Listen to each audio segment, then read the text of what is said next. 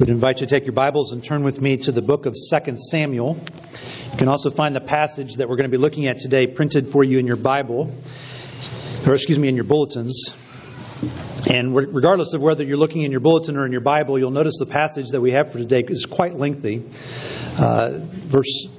Chapter 2, verse 12, all the way down through the end of chapter 3. So I'm not going to read the entire section right now at the beginning. That would take us about 10 minutes to read that.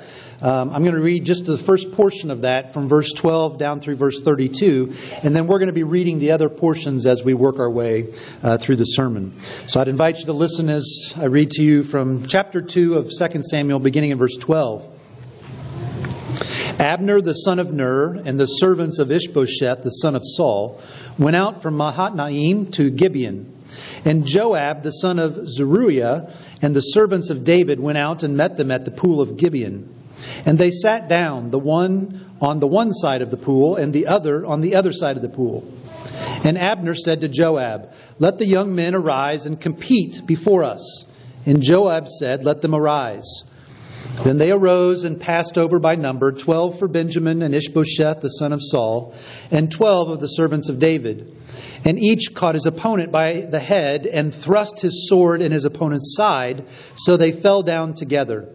Therefore that place was called Helkath Hazarim, which is at Gibeon. And the battle was very fierce that day, and Abner and the men of Israel were beaten before the servants of David. And the three sons of Zeruiah were there, Joab, Abishai, and Asahel. Now Asahel was as swift of foot as a wild gazelle. And Asahel pursued Abner, and as he went, he turned neither to the right hand nor to the left from following Abner. Then Abner looked behind him and said, "Is it you, Asahel?" And he answered, "It is I." Abner said to him, "Turn aside to your right hand or to your left, and seize one of the young men and take his spoil." But Asahel would not turn aside from following him. And Abner said again to Asahel, "Turn aside from following me. Why should I strike you to the ground? How then could I lift up my face to your brother Joab?" But he refused to turn aside. Therefore Abner struck him in the stomach with the butt of his spear, so that the spear came out his back. And he fell there and died where he was. And all who came to the place where Asahel had fallen and died stood still. But Joab and Abishai pursued Abner, and as the sun was going down, they came to the hill of Ammah, which lies before Giah on the way to the wilderness of Gibeon. And the people of Benjamin gathered themselves together behind Abner and became one group and took their stand on the top of a hill. Then Abner called to Joab, "Shall the sword devour forever? Do you not know that the end will be bitter? How long will it be before you tell your people to turn from the pursuit of their brothers?" And Joab said, "As God lives, if you had not spoken, surely the men would not have given up the pursuit of their brothers until the morning." So Joab blew the trumpet, and all the men stopped and pursued Israel no more, nor did they fight anymore. And Abner and his men went all that night through the Arabah. They crossed the Jordan, and marching the whole morning, they came to Mahanaim. Joab returned from the pursuit of Abner, and when he had gathered all the people together, there were missing from David's servants 19 men, besides Asahel. But the servants of David had struck down of Benjamin 360 of Abner's men. And they took up Asahel and buried him in the tomb of his father, which was at Bethlehem. And Joab and his men marched all night, and the day broke upon them at Hebron. Let's pray together. Father, we thank you for giving us your word. We thank you that we have it and can read it, and we pray that as we do so, that you would teach us about the stories of our own history, that you would teach us about who you are, that you would teach us about the gospel of the Lord Jesus Christ, and that you would tell us what it looks like for us to live now in your kingdom. Would you do all of this through the work of your Spirit, we pray. In Jesus' name, amen.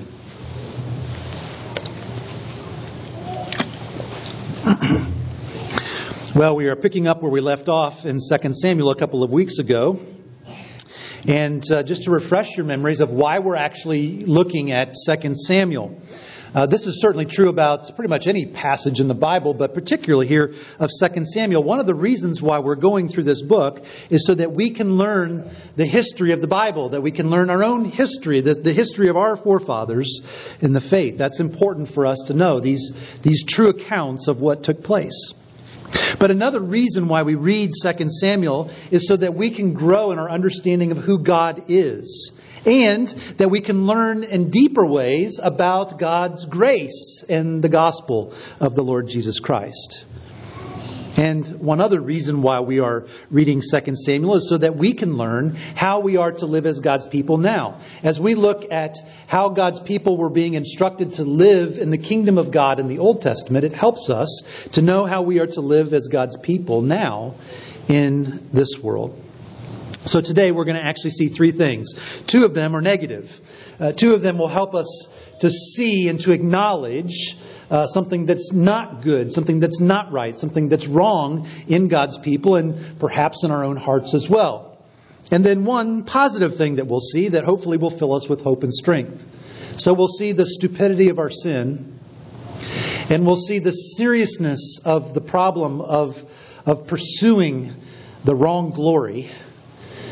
And then we will see the stability that comes as we find our hope only in the promises of God. So first of all, let's look and see the stupidity of our sin. The definition of stupidity is a behavior that shows a lack of good sense or judgment. That's a pretty good description of what we're doing when we sin. We know what God's Word says. We know what we're supposed to do. We know what we're not supposed to do. But we lack the good sense or judgment to follow it. And we've got plenty examples of that kind of stupidity here in this passage. The first example comes from Abner himself. And it's in the part of the passage that we have read, beginning in verse 12 down through verse 32. The narrator, the author, is giving us several different scenes or events that took place in these verses, and they all involve Abner. Now remember, Abner had been the commander of Saul's army, and even though Saul was defeated and killed, Abner survived. And in defiance of the Lord God Almighty, who had set David up and anointed David to be king over all of Israel, Abner took things into his own hands and decided that he was going to take one of Saul's sons, Ishbosheth, and make him king over part of Israel. This is who Abner is. This is the Abner that we're reading about in these verses. So we read in verse 12 that Abner and the troops that were loyal to him left their base in the north and they began to march south. Now I know it doesn't say this in the text, but this was a clear act of aggression on Abner's part. He was bringing an army that was antagonizing to David and his army, and he was marching south toward David, where David was. And in response, Joab, the commander of David's troops, and the loyal troops to David began to leave their base in the south and to march north to meet Abner and his troops. It was a defensive move. They met in this place called Gibeon, and when they were there, Abner suggested that there be a competition between the soldiers of Abner and the soldiers of Joab. And what it ended up being was an all-out bloodbath, with not only the 24 soldiers who were competing dying, but we're told that the rest of the soldiers got involved, and it was a fierce battle. Abner and his army were beaten, and so we read in verses 18 and following that they left the area and began to go back north toward their home base. But one of Joab's brothers, a man by the name of Asahel, went after Abner, and he did so apparently with some great focus and drive. Eventually, as he caught up to Abner, on 2 occasions, Abner warned Asahel. He looked back and saw Asahel coming, and he said, "Stop. Don't do this. Take some of the spoil of our men if you need to, but do not come after me." And Asahel didn't listen. And he continued to pursue, and he got closer to Abner. And again, Abner said, "Stop. Don't do this. Don't make me kill you." But Asahel didn't listen. And Abner, being the more experienced warrior, the more experienced soldier, easily took care of Asahel by killing him with his spear. Well, we read another scene that unfolded for us in verses 24 and following. Joab and his other brother then heard what had happened and went after Abner and his soldiers. They caught up with them, and the two armies squared up against each other to fight. And almost with a sense of whining in his voice, Abner cries out to Joab to put an end to the bloodbath. Joab relented, and he put an end to the pursuit, and the two men and the two armies went back to their bases. Now, as we read this, particularly the last part of this passage that we just looked at, we might feel a little bit of sympathy for Abner. I mean, he did try to warn Asahel. He tried to warn him twice. He said, "Stop, don't come after me." And he also did everything he could to try to get Joab to stop the bloodbath. But what we must remember about Abner is who he was. He had been deliberately testing Joab and David's armies. He had been showing defiance against the Lord's anointed David. Abner clearly knew that David was God's anointed. And yet, in defiance of the Lord God Almighty, Abner went and got Ishbosheth and put him as king over part of Israel. He knew that God's promise, he knew that God's plan was for David to be king, but he went against the Lord and he went against David. And his marching south was what created all of this chaos that we've just read. It's the stupidity of sin. In the midst of knowing what is right, in the midst of knowing what God's plan is, Abner says, never mind that. Never mind what God's decree and promise is. I will assert my own will and my own authority. It's the stupidity of sin.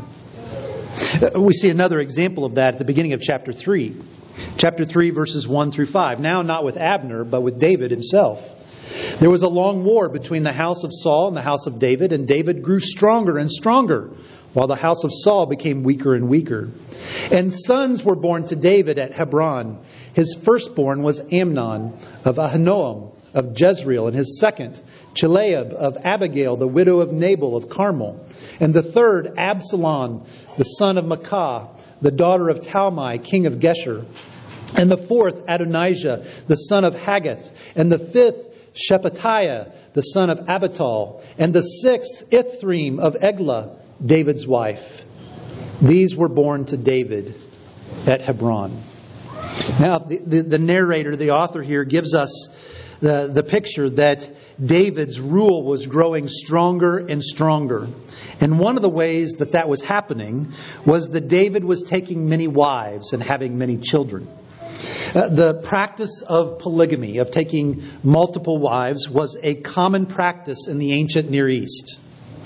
The nations around Israel practiced this in plentiful ways. It was often done for strategic and for political reasons. So it was a common practice that David would see everywhere around him.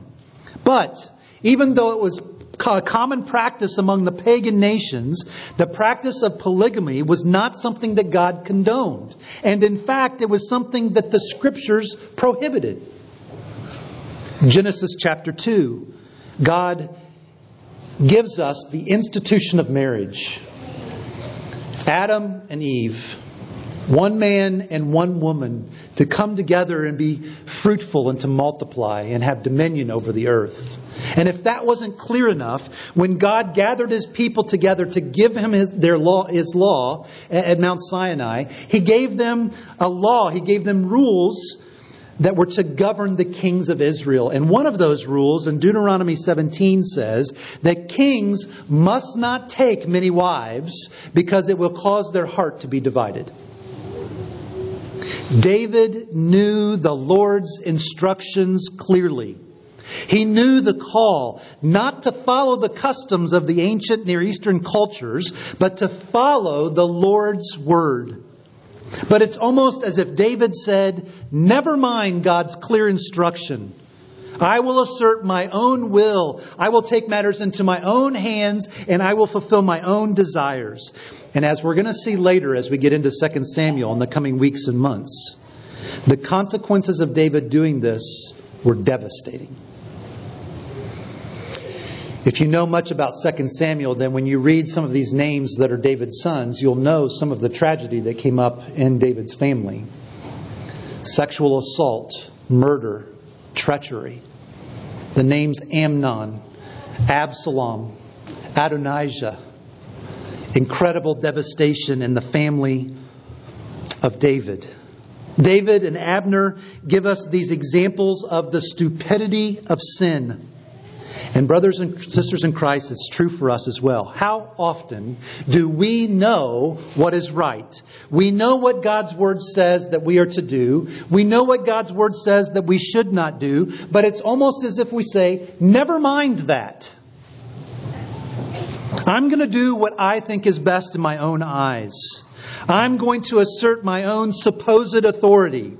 I'm going to impose my own will, and I will violate the goodness and the truth of God's Word. And it can often result in devastating consequences. It shows the stupidity of our sin. I mean, just think about some of the things that the Word tells us and how we just simply and easily disregard it. God's Word gives us very good instructions about how we ought to treat things like food and alcohol properly, and we disregard it. God's Word is clear about gossiping and talking about others behind their backs, and we disregard it. God's Word is clear about cultivating lustful thoughts and how we should not do so, and yet we do so with great ease. How we use words to tear down rather than building up. How we lack peace in our relationships with others. And when we do those things, we're no different than Peter. We're no different than Abner or David. It's the stupidity of our sin. But there's another negative thing here that we need to see in the passage. It is, as we see the seriousness of the problem of seeking the wrong glory. Now we see that in verses 6 and following from chapter 3. We read that while there was war between the house of Saul and the house of David, Abner was making himself strong in the house of Saul. Now Saul had a concubine whose name was Rizpah, the daughter of Aiah. And Ishbosheth said to Abner, "Why have you gone into my father's concubine?" Then Abner was very angry over the words of Ishbosheth, and he said, "Am I a dog's head of Judah?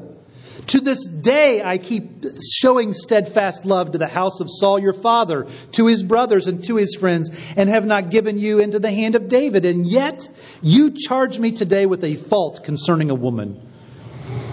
God do so to Abner, and more also, if I do not accomplish for David what the Lord has sworn to him, to transfer the kingdom from the house of Saul and set up the throne of David over Israel and over Judah, from Dan to Beersheba." And Ishbosheth could not answer Abner another word because he feared him. Now, what's going on here with this part of the passage? We're told that in verse 1, we're told that the house of David was growing stronger and stronger, and the house of Saul was becoming weaker and weaker. But within the house of Saul, we're told that Abner was making himself stronger and stronger in the house of Saul. And one day, Ishbosheth came to Abner. One of Saul's sons came to Abner, and he accused him of taking one of Saul's concubines. Now, if that was true, it would be a serious offense against the house of Saul and Ishbosheth. We're not actually told whether it's true or not. But what we are told is how Abner responded. He exploded with anger at the accusation. That's what we get in verses 8 through 11. In fact, he was so angry at what Ishbosheth was accusing him of that he decided that he would switch his allegiance from Ishbosheth to David. And in fact, we read in verses 12 through 16 that he went to David and pledged his allegiance to David, saying that he would work for David and he would bring the tribes of the north into a relationship with David. And then we read in verses 17 through 19 that he went even further and began to work the back channels and to talk to the tribes and to talk to the people of God and to make sure that they would put their allegiance with David. So why did Abner respond with such anger? And why did he switch his allegiances from Ishbosheth to David? It seems like he's completely overreacting, especially if he didn't do what he was accused of. Well, it's not because that Abner all of a sudden was deciding that he should follow what the Lord had said, that David was to be king. What was happening more so is that Abner was seeking his own glory. He saw that David was becoming stronger and stronger, and that the people were liking David more and more. And he realized that he had a much better future on David's team than on that of Ishbosheth. He knew that he would win the approval of David if he would deliver the tribes that were following Ishbosheth to be in allegiance with David. At the very core, Abner was seeking his own well-being and his glory. And even Joab saw it. If you'll look at verses 24 and 25, which we're going to cover this in just a minute. But when Joab found out that Abner had switched his allegiance and talked to David and pledged his allegiance to David, listen to what Joab said in verse 24. Joab went to the king, that's to David, and said, "What have you done? Behold, Abner came to you. Why is it that you have sent him away so that he is gone? You know that Abner the son of Ner came to deceive you, and to know you're going out and you're coming in, and to know all that you're doing." Abner was more about his own well-being and his own position and his own glory than the glory of David, King David, and the glory of the Lord. And anytime someone seeks their own glory in the Scriptures, it's a problem. Because the Lord is jealous for His own glory. Now there's another example of that here in this passage. It comes in verses 22 through 30, not with Abner this time, but with Joab. So Abner and David formed this agreement. And we read that Joab wasn't around when it happened, and Abner left. But then, in verse 22, the servants of David arrived with Joab from a raid that they had been on, bringing much spoil with them. But Abner was not with David at Hebron, for he had sent him away, and he had gone in peace. When Joab and all the army that was with him came, it was told to Joab, "Abner, the son of Ner, came to the king, and he has let him go, and he has gone in peace." Then Joab said the words that we just looked at, almost accusing the king, "What have you done? Abner came to you. Why is it that you've sent him away so that he's gone? Don't you know that the son of Ner came to deceive you and to know you're going out and you're coming in and to know all that you're doing?" When Joab came out from David's presence, he sent messengers after Abner. They brought him back from the cistern of Sirah, but David did not know about it. And when Abner returned to Hebron, Joab took him aside into the midst of the gate to speak with him privately. And there he struck him in the stomach so that he died for the blood of Asahel his brother. Afterward, when David heard of it, he said, "I and my kingdom are forever guiltless before the Lord for the blood of Abner the son of Ner.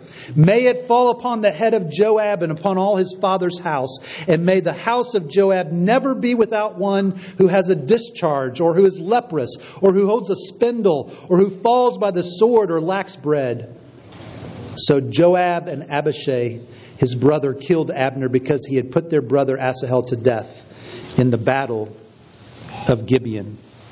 So what we see here is Joab pursuing his own glory rather than the glory of the Lord. Now, how do we see that? Well, Abner and David had gotten together. They had talked and they had made an agreement. It's referred to as a covenant between Abner and David. Abner promised to do several things for David. He was going to be allegiant to him, and he was going to transfer the allegiance of the tribes to David. We're not told what David was going to do for Abner, but we have every reason to expect that Abner probably had been promised a position in David's kingdom. And Joab would have known that. Joab found out that Abner had come and visited, and he went into an angry rage, and he even spoke inappropriately and even harshly to King David. You'd almost see him wagging his finger at David. How dare you? Don't you know what you did? We're not told if David said anything to him, but whatever he did say, if he said anything, wasn't satisfying to Joab, because Joab decided to take matters into his own hands. And so he went after Abner. He pretended to have something to talk about, and then, when the time was right, he killed him in cold blood. Joab made it sound like it was to avenge his brother's death, Asahel. But there are two problems with that. First, we're told that Asahel died not in cold blood at the hands of Abner, but in a battle.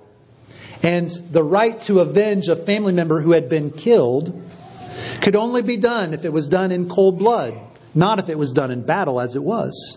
And on top of that, we are told on more than one occasion in this passage that David and Abner had made peace with one another. Did you see that twice in the passage? We read that David sent Abner away in peace. You see that in verses 21 and 22.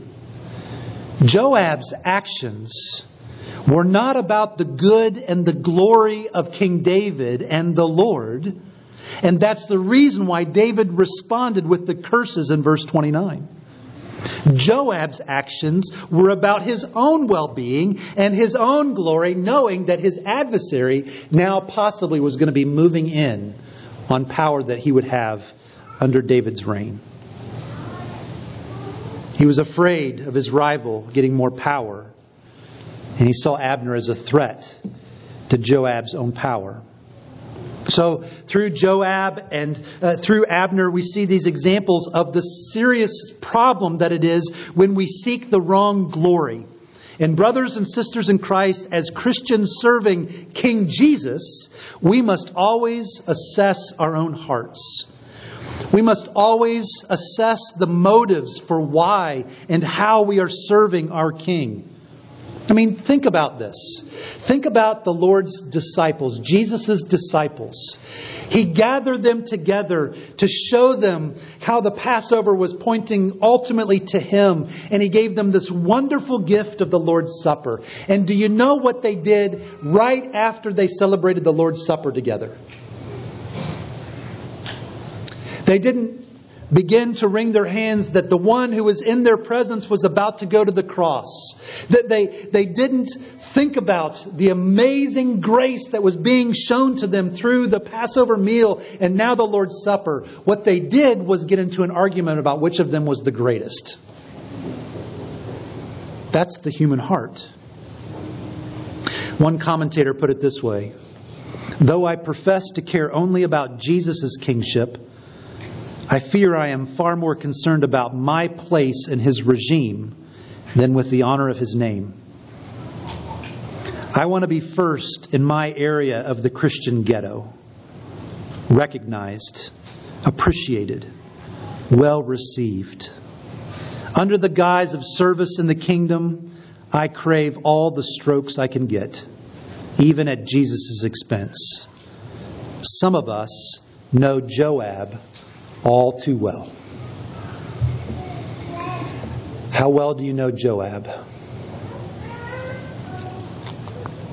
What are the ways that you need to put what are the ways that you are putting your agenda and your desires before that of King Jesus? You'll know when you're doing that because you'll find yourself bothered that your name isn't getting the recognition that you want it to get. Or your actions aren't being applauded in the ways that you want them to be. We need to be asking ourselves, how do we need to be seeking first the kingdom of God and His righteousness? What are the ways that we need to put the needs of others first as even more important than our own? Abner and Joab show us the serious problem that it is when we seek our own glory rather than that of the Lord. Well, those are some pretty discouraging things that we can see here. Things that we need to reflect on our own hearts. The stupidity of our sin. seeking the wrong glory. But there is good news here in this passage. There is something here that should fill us with hope and encouragement and strength. And it's this: that we will find stability and strength and encouragement as we once again put our hope in God's promises that are true. We see that a couple ways here. The first is something that David shows us here toward the end of the passage. After he heard that Joab had killed Abner, I want you to listen to how David responded in verse 31. Then David said to Joab and to all the people who were with him, "Tear your clothes and put on sackcloth and mourn before Abner." And King David followed the bier. They buried Abner at Hebron. And the king lifted up his voice and wept at the grave of Abner. And all the people wept. And the king lamented for Abner, saying, "Should Abner die as a fool dies? Your hands were not bound, your feet were not fettered. As one falls before the wicked, you have fallen." And all the people wept again over him. Then all the people came to persuade David to eat bread while it was yet day. But David swore, saying, "God, do so to me and more also if I taste bread or anything else till the sun goes down." And all the people took notice of it, and it pleased them, as everything that the king did pleased all the people. What we see here is a picture of David functioning as a true peacemaker. Now, how do you see that here in these verses? Well, first of all, remember who Abner was. Abner was an antagonist to David. Abner had been spending his life trying to undo the Lord's anointed, to undo Daniel's kingship. That's who Abner was. And when Abner was killed, how did David respond? Well, look at the things that he did. The first thing that he did was that he buried Abner in Hebron. Now, for us, that doesn't mean a whole lot. But for the people that were reading this, that would have been a big deal. Hebron in the south, kind of base for David, was known as a sacred burial spot for the patriarchs and the matriarchs of the faith. Some of the greatest forerunners of God's people had been buried in Hebron. And he takes Abner of all people and buries him there. And I was trying to think about what kind of similar thing would we have that would get our attention like that. And it's imperfect, but here's what I came up with. It would be like if the president had buried Osama bin Laden in Arlington Cemetery. That's how amazing this is. It's not all that David did. He also marched himself in the funeral procession. And as he did so, he wept passionately and he offered this deep song of lament on Abner's behalf. He fasted for the day. And even when the people came and tried to get him to eat, he refused to eat until the sun went down. David did all of that because he was being a peacemaker. For the sake of the unity of the people of God, he was being a peacemaker. And when the people saw it, we read in verse 36, they were amazed at David and they were pleased at what was happening. Brothers and sisters in Christ, as David functions as a unifier, as a peacemaker, he is pointing forward to the greater peacemaker, the greater King David that was to come, Jesus Christ himself. As Paul tells us in Romans, therefore, since we have been justified by faith, we have peace with God. Paul says also in Colossians 1, for in Jesus all the fullness of God was pleased to dwell, and through him to reconcile to himself all things, whether on earth or in heaven, making peace by the blood of his cross. We get justification, we get reconciliation, we get peace with the Lord God Almighty only through the blood of the Lord Jesus Christ shed on the cross. It is only through Jesus, it is only Jesus that is powerful enough to redeem us from the stupidity of our sin and for the ways that we seek the wrong glory. And if you're here today and you're not a Christian, or you're online and you're not a Christian, then you need to understand this so clearly. There is no other way. There is no other place whereby you can have peace with God. It comes only through the Lord Jesus Christ, through faith in His finished work on the cross and His resurrection from the grave. No matter what you would pursue, no matter what you would go after in this life to seek peace in your own soul, it may give you satisfaction for the moment, but there is no peace eternally apart from Jesus Christ and His atoning work on the cross. There's good news here for Christians as well. There's an important and needed reminder for us as well. The promise from God Himself that we have, that because we are in Christ, now and forever we have peace with God. God is not our adversary. God is not our enemy. He is not our antagonist. We are His loving, gracious children. He is our loving and gracious Father.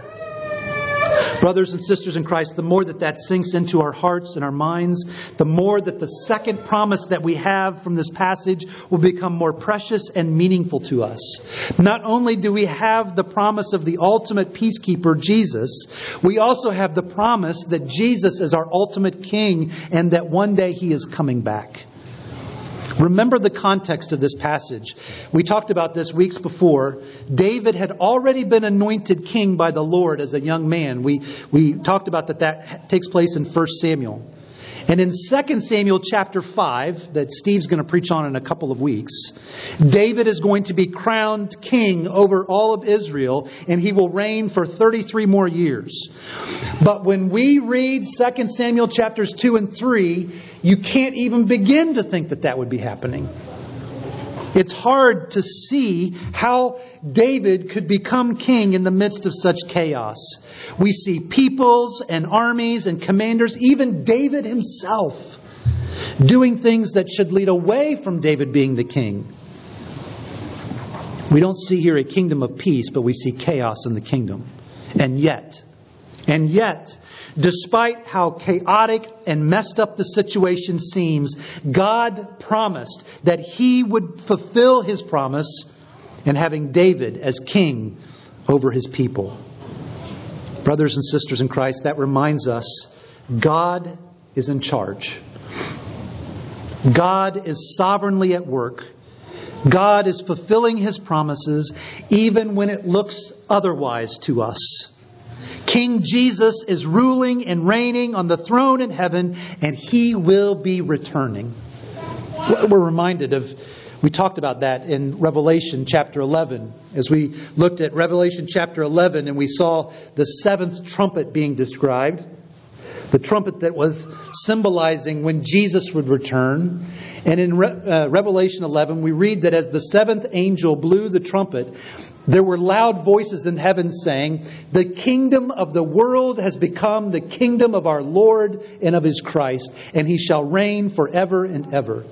And the 24 elders who sit on the thrones before God fell on their faces and worshipped God, saying, "We give thanks to You, Lord God Almighty, who is and who was, for You have taken Your great power and begun to reign.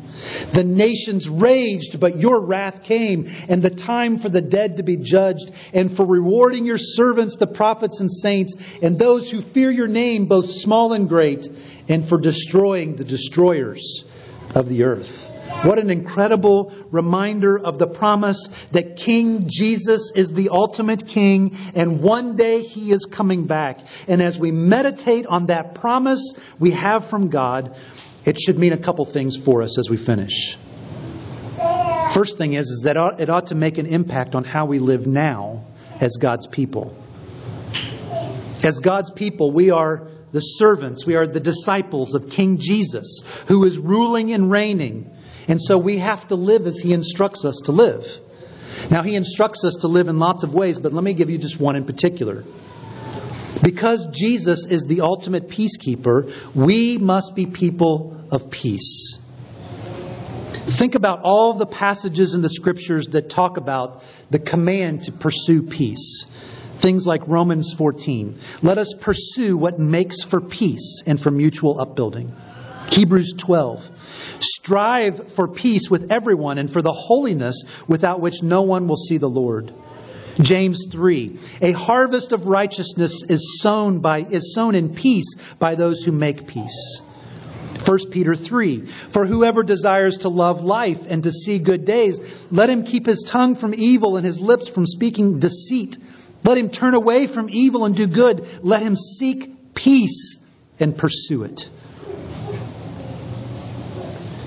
God's people are called to pursue what makes for peace and to strive for peace with everyone and to seek peace and to pursue it.